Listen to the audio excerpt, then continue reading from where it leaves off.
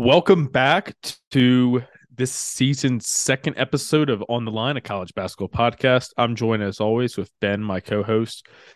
This night we are going to be discussing the tournaments that happened over Feast Week. So we're going to discuss the PK85, the Atlantis tournament, and the Maui Invitational. We will not be discussing the Grand Cayman tournament. I venture to call that a tournament, Ben. I think that was just Firefest if you had basketball. That was terrible. That's all that has to be said. There's really not much else to be said. Yeah. Yeah. Don't uh flow hoops. I don't know who you are, If the but tournament was on Flow Hoops this week, it didn't happen in my mind. yeah. Yeah. You are better off just going to Stream East or any of these other illegal sports streaming sites because don't try Flow Hoops and their quote unquote legitimate services. So yeah, all that next and more on the line. Hunter to Stefanovic. Here he is, Williams. Patient, going to work. Got it! The answer! 3 seconds, no timeouts. Harper for the win! Oh! It counts at the buzzer! Trosha Morelos. Waters, deep three for the win. He got it! Wow! Drive the basketball. And there he goes. Here he Now goes. drive At the the basket. Oh! Rejected.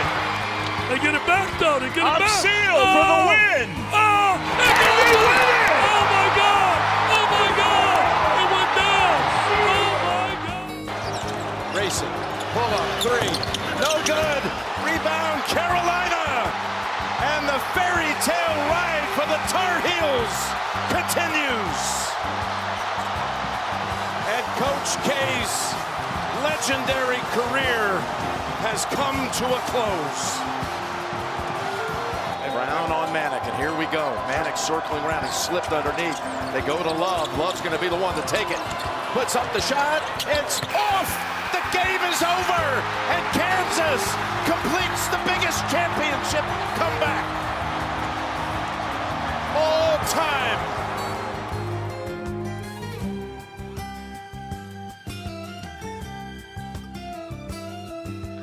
Ben, let's start with the PK85. Phil Knight, whose birthday I don't even think it's this week, correct? It's just this month. Yeah, okay. So he just, when you're the founder of Nike, you get to make big time decisions like this. So he has a tournament now for his birthday, which I respect very much. This tournament was elite. There was plenty of good teams in it. A little interesting thing about this was we had the legacy in the championship bracket. Is that Legacy correct? in the Invitational. Okay, legacy in the invitational. So two different brackets. They didn't play in the end. Don't know why. Don't ask me why. That would make too much sense. But we're gonna start with the legacy bracket. So for the legacy bracket, Ben and I are each gonna give you a team that impressed us the most, a team that maybe disappointed us, and then the player of that bracket. So Ben, why don't you start us off with the team that impressed you the most? Man, the team that impressed me the most had to be Purdue. Three dominant wins against a good Big 12 team in West Virginia, Gonzaga, who we always know is a great basketball team, and then just absolutely throttled Duke. And they did it with power, they did it with size, they did it with shooting. Every piece about it was just absolutely impressive, led by Zach Edey. Just absolutely dominant basketball player. Very, very impressive for the Boilermakers. It was very impressive because here's a team, obviously, they the national media that's probably not glued to college basketball as much as they are the NBA would tell you, well, clearly they're not going to be as good because they lost Jaden Ivey and they lost the other big guy, Travion I'm blanking Williams. on his name, Travion Williams. Thank you. I almost called him Caleb Swanigan, RIP. But they lose those two heading into the year, and you're kind of saying like, all right, well, it's going to be the same old, same old. However, I think the roster makeup of this team works much better than it has in years past, and now they can really go through Zach Edey, and it's not as clunky. I was impressed with them overall. They played phenomenal. Yeah, I agree with you. The roster construction is a lot better. They don't have drivers like Ivy. They don't have another big guy to swallow up the middle and let Edie have his room. These two freshman guards, man, Lawyer and Smith, are just shooters, and they hang around the outside, wait for Edie to find them. Edie dominates down low. Mason Gillis is a great swing guy. So is Ethan Morton. I agree with you. This is great roster construction for Matt Painter and Purdue this year. Yes, Braden Smith, the kid from Westfield, Indiana. He's a freshman. He's already shooting 44% on 18 attempts from behind the arc this year. So if Lawyer and Smith give you more of this, just get the ball in, space the floor, knock down threes. I actually think Purdue's roster makeup, like we just said, it's going to pay dividends in. Maybe they don't have to run into St. Peter's in the second round or in the third round again, and maybe they'll be able to get further on in the tournament. So enough praise though. Let's get into the teams that disappointed us. And so in this bracket, Ben, what was the team that disappointed you the most? And you and I were talking about this before. It might be a little surprising, but the team that really disappointed me, surprisingly, was Duke. They made it to the final. They went 2-1. They beat a good Xavier team, but 54 points, 71 points, and 56 points for this team with all these offensive weapons. It's just not enough. It's not going to get it done in the ACC. It's not going to get it done in NCAA tournament. They just have way too many weapons to have this offensive output. I was very, very surprised. yeah, it is important to note that they're still without Derek Whitehead, correct? Yeah.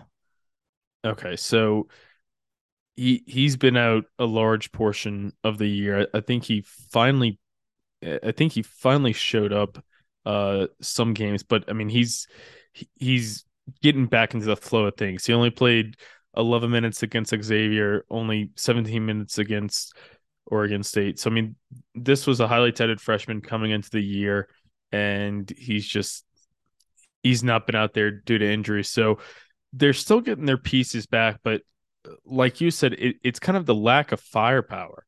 Like it, that they're still Duke, and they should still have other guys besides Derek Whitehead. And I was not impressed at all either. Like Oregon State, I mean, shout out Wayman Tisdale. They had that great run to the Final Four a few years ago, but this is just not a good program, and for you to only put up 54 points on them is kind of alarming, to tell you the truth. It is. It is. But let's move on to the player that was the MVP of the tournament by far, and we already talked about him, Zach Edey. Uh, man, if he can keep this up all year, I think we're looking at our Naismith Player of the Year. Just absolutely dominant. His decision making's gotten a lot better. His touch around the rim's gotten a lot better. Nothing else to say. Just complete dominance in all three games. This guy looks at the top of his game right now. The center's been cleared out for him. Sky's the limit for him. Yeah, the sky literally is the limit, and because if you're 7'4", you will be reaching for the sky quite often, and that's what Zach Edey's doing, shooting 61% from the field right now. I mean, it's just incredible, and I got to give him praise because he's shooting 75% from the charity stripe, and if you're going to be 7'4", you're going to get hacked more often than not. So the fact that he's shooting 75% is really impressive. I wouldn't be surprised if Zach Edey does win the Naismith Player of the Year. All right, But let's move. last category for the legacy tournament is the game of the tournament. I actually think it happened tonight. It was a great game between a really, really good Xavier team and a excellent Gonzaga team as always. heavyweight fight. Really, both teams really shot the ball well. Gonzaga going 54% from three. Xavier going 53%. Colby Jones had it going. Drew Timmy had it going as always. They got some nice output with Strother with 5 threes. Two teams that can really score the basketball. I'm excited for Xavier this year. I feel like I'm always high on Xavier, but I'm really excited for Xavier this year. Brought back a lot of veterans, Colby Jones, Fremantle and Nunge. I think it should be really good again. What do you think about Gonzaga in this tournament, Casey? You think uh, they might have found their turning point offensively?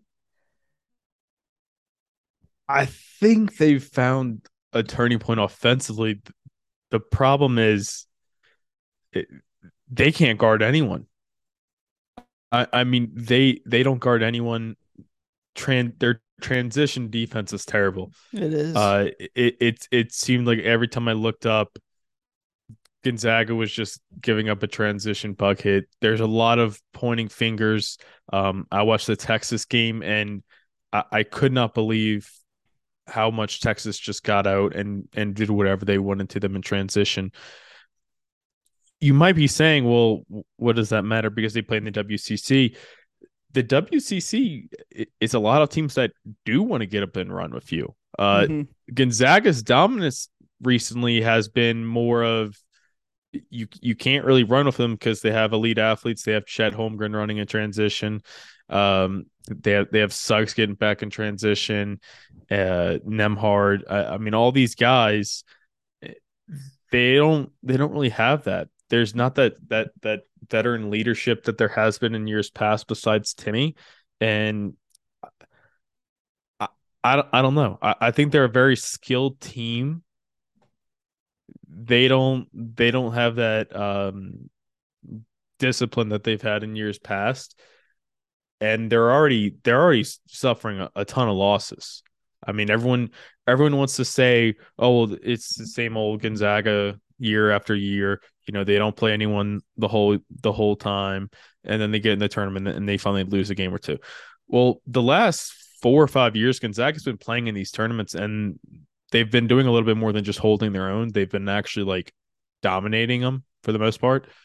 It, they did not impress me at all this tournament. And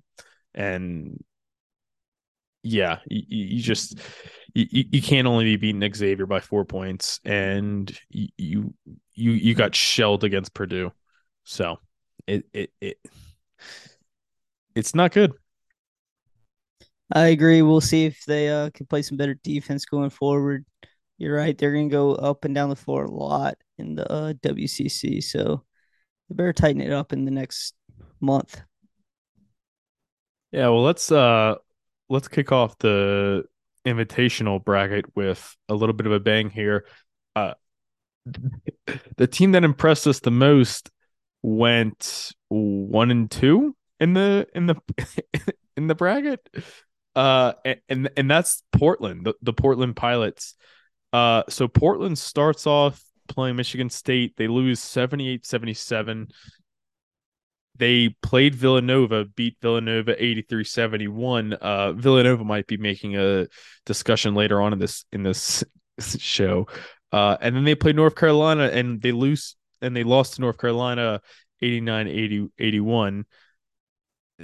I was extremely impressed with the Pilots because I think we should let our audience know this is not like a good WCC program. And I'm not saying it's not going to be a good WCC team this year. That they might, and they might get in the tournament. They might be like this year's St. Mary's or something to that nature of San Francisco. But I don't think they're a really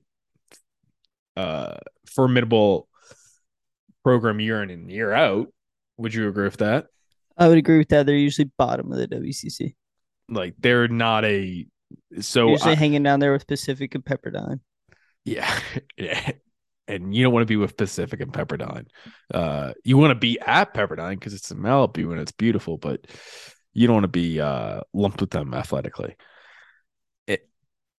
But yeah, I was really impressed with them, and Part of me thinks maybe it was just they were on the home court. I mean, this tournament did happen literally in their home arena in the Chill Center, but maybe they do have something special here. So I am looking for them to take this momentum to go forward.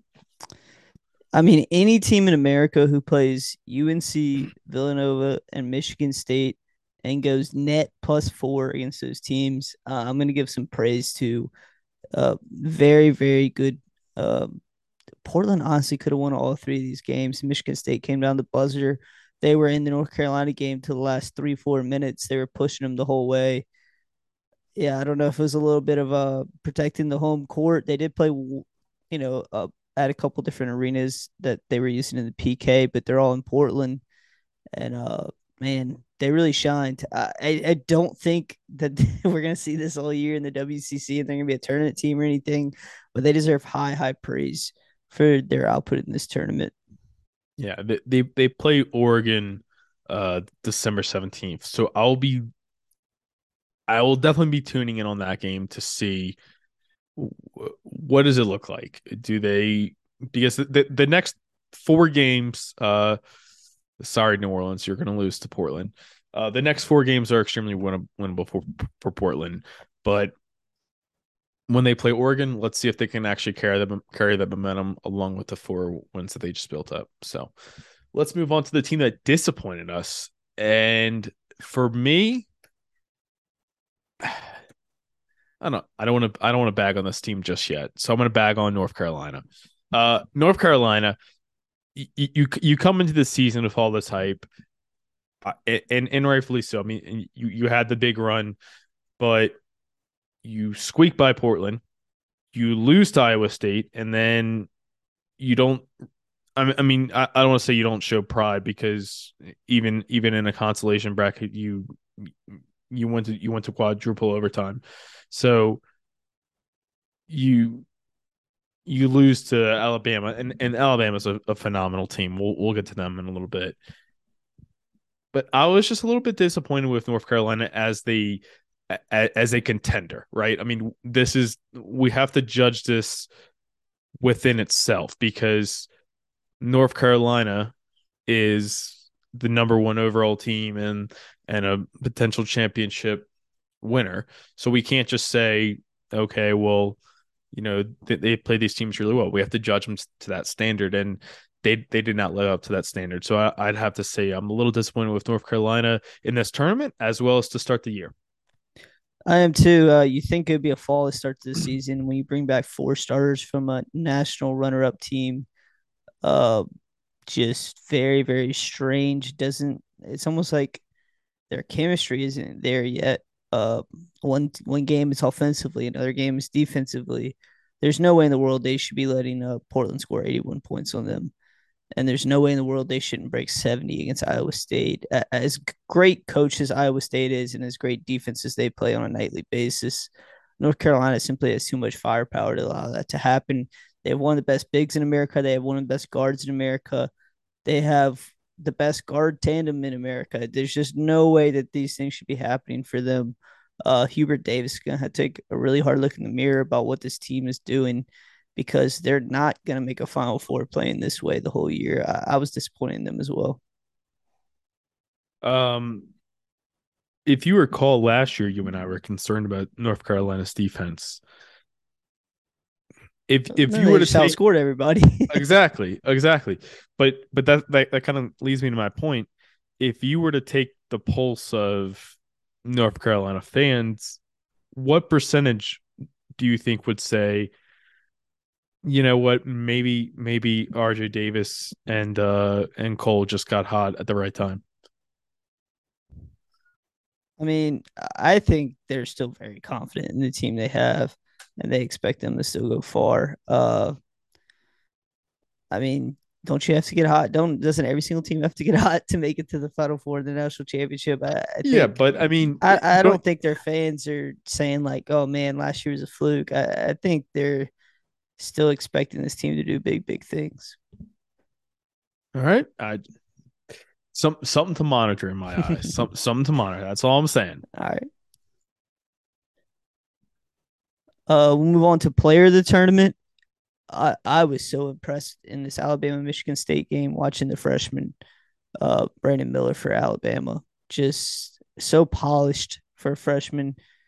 Uh, an array of scoring moves. He goes to the basket. He's pulling up. He's catching shoot threes. He just really has it all. He has all the makings of a top 10 pick. And this is really what Alabama, I think, has been missing is this wing forward player who's just dominant on a nightly basis. They always have the guards. They always have the big men who can roll to the rim and stuff. And Nate Oates is a good coach, but this might be the missing piece, Casey, to a true SEC and national contender. Is this guy Brandon Miller? Man, he is so good. Yeah, extremely smooth player. It looks effortless for him, and I completely agree with what you said. Bama never really gets the high end. I don't want to say wing, but I mean that's kind of what he is. But he's such a great shooter. He's a great passer. He's a great dribbler. He really does it all. It looks effortless. He reminds me a little bit of Cam Reddish. I'm not gonna lie, but in the best ways possible. So, and I got to give love to my guy Mark Spears. He played Not excellent in this yeah 4 overtime North Carolina game, which is obviously the game of the tournament. I mean, if a game is yeah 103, 101 in 4 overtimes, yeah that's hard to yeah beat. yeah. Obviously, Mark Sears was on those Ohio teams that upsetted Virginia, so he's a veteran. And then for them to keep Quinterly, yeah. I mean, if Bama beat UConn, we're probably talking about how impressed we were with Bama in this tournament rather than Portland. I mean, Bama really impressed me. Yeah, one last note on this tournament. UConn is up 14 with 3 minutes to go, finishing the touches on a great tournament run. They weren't really challenged in this tournament. Blowout against Oregon, blowout against Alabama. I think Alabama had a little emotional letdown after that Michigan State game. They played almost flawless basketball, and then they came out and things didn't go right for them early. UConn kind of swept them away, and UConn's taking business against this frisky Iowa State team that we've seen. So big shout out to UConn. They might be a Big East favorites at this point. Tristan Newton, the East Carolina transfer, is playing great. We all know about Adama Sanogo, uh, one of the best big men in America. Well, let's move on to our next tournament. We have the Maui Gym Invitational, presented by Maui Gym. Um, a great tournament field as always, but this year I felt the tournament field really delivered, and in my opinion, we saw the game of the year. I'll be amazed if anything tops that Creighton Arkansas game, and we'll definitely get to that in a little bit. But let's start off with the team that disappointed us. I want to get into it right away. I didn't bag on Villanova. I was nice to Villanova. I'm not going to be nice to this team. The Louisville Cardinal have what has happened to the Louisville Cardinals, Ben? This basketball program is it's gotten to the point where like it does not matter who they play. I expect them to lose. Not struggle. I expect them to lose. This is a bad basketball team. It's a bad basketball program, and I can't believe we're here. I really can't. I feel bad for them. This is alarming. Yeah, part of me kind of thought, the first 3 losses against mid-major teams, all by 1 point. Maybe that's, I don't know, not a little bit fluky, but those things happen early in the season, and they just, the coin toss didn't go their way. But the way they just got blown out in all 3 of these games just confirms it. Um, Not really a special Cincinnati team they lost to. The Texas Tech team, I think, is pretty stale on You offense, scored and they just ran it up and down the court on them. 13 points Yeah, they in scored the 13 first points half. and a half. No notes. Louisville's in an atrocious place right now. I could not imagine being a Louisville Cardinals fan. And again, if you haven't been following college basketball and you're like, well, what's Louisville's record? They're 0-6. They have not won a game. They've lost to Bellarmine, Wright State, Appalachian State. So of course, when they played Arkansas, Texas Tech, and Cincinnati, they'd get murdered. They didn't have a shot. It's it's bad. It's bad. I feel If bad for. this was a if I this don't want was to talk about a them, Premier League team, the coach would be fired right now. dude. They might fire him. Does he make it to Christmas? I've never seen someone get fired that early in college basketball, but uh, we'll proceed. Let's go to a more positive Yeah, I'm note. sorry. I'm sorry. I'm Who sorry. was the It's best just team you saw, Casey? it's Creighton, and here's why it's Creighton. Creighton coming into the year, they had a little bit of this prove it mindset to them. I think there was a lot of people waiting to say, well, I mean, the Big East isn't what it used to be. Yeah, they play in a good conference, but the Big East has its own style of play. They're bringing back a lot of guys who aren't used to that high caliber of basketball. When they play the better teams, they're going to kind of get exposed. They didn't back down from anyone this tournament, and that Creighton Arkansas game was awesome. That was everything I like about college basketball wrapped into one in the Lahaina Civic Center. It was truly a magical game, and this Creighton team. I mean, I'm going to steal what you've said and what I've heard plenty of people say. They do have the best starting five. I mean, Nemhart, Colomo. Uh, I'm drawing a blank on the center. Kalkbrenner. Yeah, Kalkbrenner. He's awesome too. Does Shireman start for them too? Yeah. Yeah. It's crazy because Shireman. I don't think even Shireman started for South Dakota State. He was severely underused at South Dakota State. He comes to Creighton. He's one of the best guards in the Big East start right away. And honestly, he might be one of the best guards in the country with the way he played this weekend. I love Creighton since the beginning of the season. I've loved them in every single game they played. They took Arizona straight down the buzzer. It took a really, really great Arizona performance to beat them. I agree. This is my favorite starting five in America. They have really everything. They have guards who can guard. They have guards who can shot make. They have guards who can handle ball. Have two guards that can really handle the ball. They have a center down low who's dominant around the rim, and then they have Kaluma who's the swing man who's locking up your best wing, who's tough inside, who's getting some rebounds, who's scrappy, and this team is awesome. They're gonna have to find some protection from the bench at some point, but man, they're gonna win a lot of games with just their starting five out there, just getting a 10, 15, 20 point lead before they put the bench guys in. Very, very impressive from the Blue Jays. Impressive for the Wildcats as well. My player of the tournament was Malo for Arizona. I just did not see him replacing Koloko like this. Koloko was such a special player, I thought, last year with his combination of length and athleticism and also playmaking. Man, Omar Balo has been incredible this season. He has been everything Christian Koloko was, but man, he's got a little bigger frame. He's got maybe a little bit more athleticism at 7 foot 260. He really moves around, and he put 30 and 13 on Creighton in the title game. Just an absolutely unbelievable performance. He has filled in extremely adequately for Christian Koloko on this Arizona team.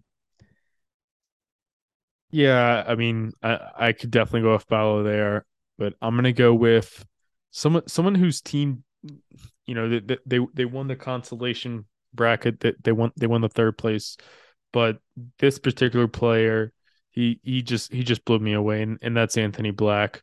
Um, he's a 5-star freshman from Duncanville, so he's got that. He's got the high pedigree being from Duncanville, Texas. But the kid just he plays under control. He can use both hands. He's a 6'7" point guard. I mean, he's an absolute freak. He's going to be a lottery pick, no doubt. And if you want to hear something really scary, the kid was born in 2004. So do with that information what you will. I'm getting old. That's that's what I took from that. But he's a freak. And then honorable mention to Bailey Shireman. Uh, he was, I mean, if you listened to this podcast last year, you heard us talk about Bailey Shireman for South Dakota State all last year.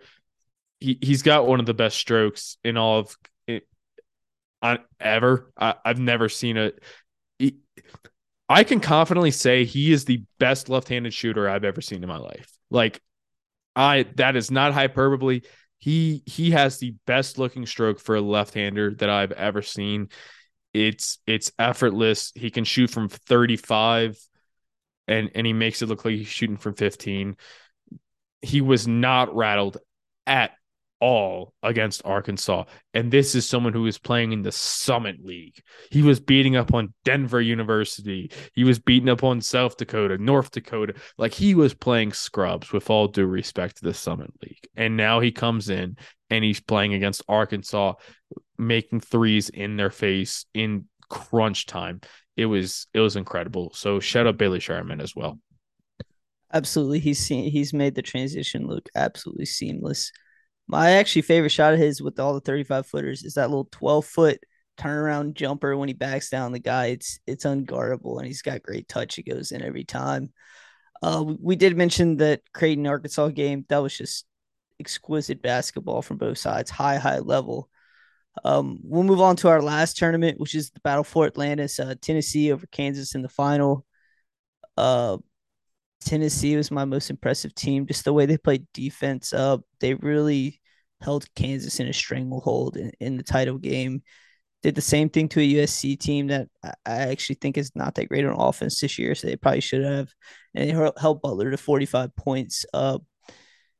Tennessee always has been a pretty good team defensive team under Rick Barnes, and they're showing it again. Sakai Ziegler leading the way at the point. It's just an incredible perimeter defender. I mean, the kid's not even close to 6 foot, but he plays with all heart. I love him so much. Uh, Tennessee just really made it look easy in all three games, and beating Kansas like that was very, very impressive. It was.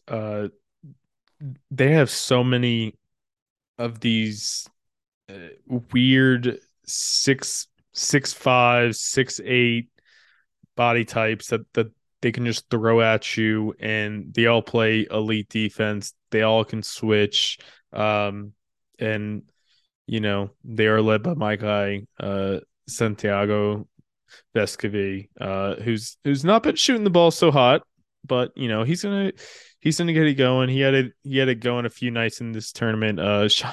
Shot 14 threes against Kansas, made 5 of them. But one thing about Santiago is he's gonna keep chucking.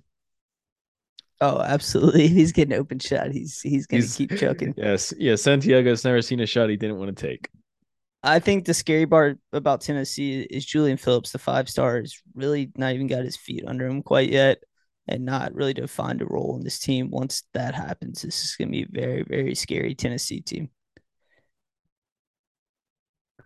What team disappointed you the most?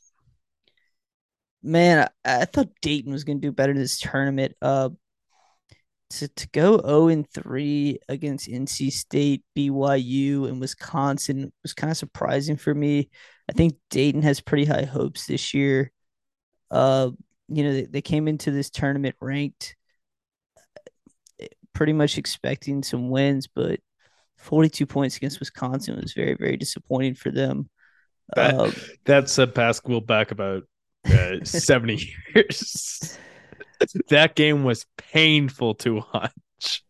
64 points against the NC State team that's not known for their defense at all, and then losing to BYU, who I don't expect to be a very good team this year. Pretty disappointing from Dayton. I think they expect to contend with the top of the A10, and they should have picked up some non-conference wins here. To go 0-3 is very disappointing for them. Yeah, I completely agree with you there. Dayton was extremely disappointing. I was also a little disappointed in Butler, but I don't think Butler really has the expectations like Dayton does. So for that reason, I agree with you. I'm going to say Dayton as well. All right. My most impressive player was my guy Kai Ziegler. He's just been playing awesome basketball to start this season. 5'9", 171, all hard. He plays the best defense on the court constantly. He's constantly on the ball. 14 points against Kansas in the final.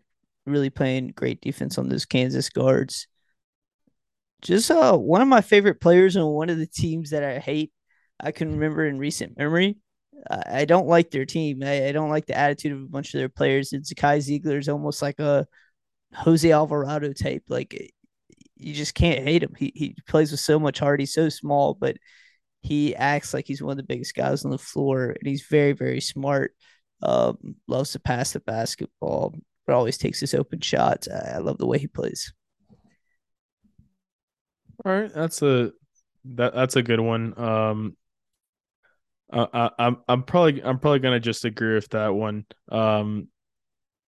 The guy that jumped out at me a lot was Olivier. I can't say his last name. Nakomo. Yeah, I think that's right. He he kind of piqued my interest as someone who, not that I'm low on Tennessee. I'm not. I'm not like I think Tennessee's a very very good team. It's just I'm cautious on Tennessee, if that makes sense. I've seen this song and dance before. Um, uh, it's tough for me to buy in because I just feel like it's the same thing every year. But Olivier impressed me just because of his willingness to kind of do the dirty work. Um, and yeah, I think he's gonna be a pretty good player for them. Yeah, he got an uptick in minutes this year. We saw him last year. He played pretty well. He played a lot more towards the end of the season. I think what you're getting at with Tennessee is, they've never really had that guy where it's like bail us out in the last 5 seconds of the shot clock. Go They get a bucket. never they And never they have didn't that. really add him this year either. They're still more team oriented. Find the open 3-point shooter, have the Yeah. slashing wings to the rim kind of thing, and that can work. But then when you get cold in one game and you don't have somebody to just go to and be like, he can get us 25 points tonight, it gets a little tough, especially because you're gonna have those games in the tournament where you're cold from outside. So I think that's probably what you're getting at Tennessee. Yes, that's thank you for contextualizing that better than I could. And is the last time they had a guy like that Chris Lofton? It might be. I don't remember a guy like that. And even Um, he was a lot of off-ball stuff too. yeah, he was. He was definitely. What was the game of the tournament for you? Obviously, it had to be 43-42 Wisconsin over Dayton. Come on. Just like James Naismith intended. The Kansas NC State game was very fun. I thought NC State played pretty well in this tournament, honestly, throughout. Terquavius Smith is doing his thing again. I think he's rising his draft stock this year. Just a pure bucket getter, and he played pretty well in that Kansas game. So I'll go with that game. I'm actually gonna go with the Tennessee Kansas game, and it's not from a entertainment, but it's just from what Tennessee showed me that game, and I was blown away watching that game and watching how Tennessee just controlled that game start to finish. So I'm gonna say that game, but more for what it showed me about Tennessee and what they can be. Absolutely. All right, so we're gonna move on to our news segments. Casey, would you like to introduce them? Yeah. We're probably going to be doing these overall college basketball episodes every week, and I was thinking, what better way to shed some light on high level college basketball than just having the worst thing we've seen this week and the best thing we've seen this week. So, I'm going to kick off the worst thing. I feel like I've lit into Villanova and Louisville enough, so I have to go with the worst thing being the ending to the LSU Kansas State game, and I'm not just saying this because I'm an LSU grad and LSU fan, that was absolutely egregious. It cannot happen. It should not happen. There's people are betting on these games. There's people making jobs on these games. Um, Bonuses are decided. You got. I cannot believe what happened. And if you did not watch, here's what happened. I'll give you the scenario.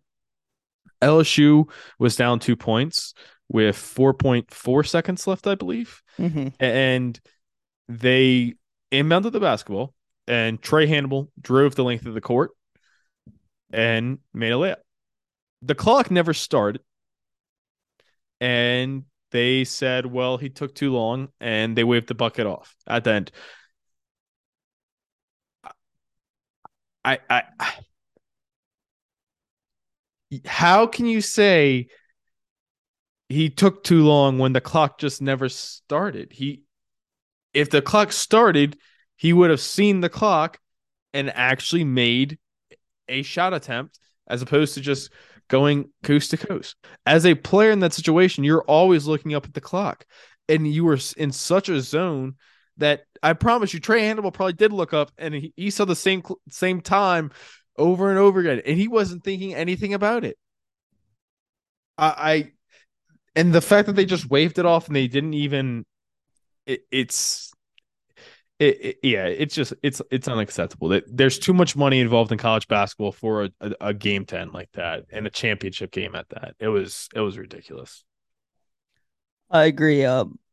The worst thing I saw this week was not only did we have the Dayton, Wisconsin game that finished 43-42, but on the same day over in Cancun, across the Gulf, we had Auburn and Northwestern also play a 43-42 basketball game, combining for 27 of 106 from the floor. Just atrocious. And I saw a stat that this was only the second day in college basketball history that we had two 43-42 games in the same day. And so that was the worst thing I saw this week. All right, well, give me something to cheer about. What was the best thing you saw this The week? best thing I saw this week was in the San Diego State Arkansas game, where we had 2 point guards just absolutely going at it, an elite battle of two premier college basketball point guards, and there were 9 inches separating them, and it was incredible. Darian Tremble at 5'9", playing his heart out, and Anthony Black, as we mentioned, at 6'7", just a huge guy. It went to overtime. It was great point guard play for both guys. It really just shows you it doesn't matter what you look like, what your size is. Anybody can play basketball, and Darian Tramble's a prime example of that. The Seattle transfer, who is also, we talked about with Shireman, just transitioned seamlessly into major college basketball. All right, that's a good one. For me, the best thing I saw this week, and this is just a case where sometimes you need to you as a university need to just take a little gander on the image that you're going to conjure up when you put this out there, and that was the Leon Black Invitational by the Texas Longhorns. For those of you who don't know who Leon Black is, a little backstory: Curb Your Enthusiasm, written and starring Larry David, has a character played by J.B. Smoove, who is Leon Black, and Leon Black is one of the funniest characters in television history. Leon Black for Texas basketball was a basketball coach in the 60s and 70s who unfortunately passed this past year, and now they have a tournament named after him. But this is just one of those situations where maybe find another way to incorporate Leon Black's name into the tournament and not just call it the Leon Black Invitational, because I genuinely thought for for like 2 whole minutes that this might actually be some sort of Leon Black a deal, because JB Smooth's like is connected to Caesars, so I was like, maybe it's like a gambling tournament. I don't know, but no, it was just Northern Arizona and UT Rio Grande Valley getting their butts kicked in Austin. So Love to see it. Love to see it. yeah, we're gonna be recording the LSU episode later on in the week, and then the new cadence will probably be Sundays, and we'll recap the week of college basketball, and we'll try to give you more of a preview next week, but this week with the tournaments, we wanted to definitely highlight those. So thank you for listening. As always, rate, subscribe, tell a friend, tell your dog, get your dog to just subscribe, have your dog tell all his dog friends. That's how we build it up. #1 college basketball podcast for the dogs. See ya.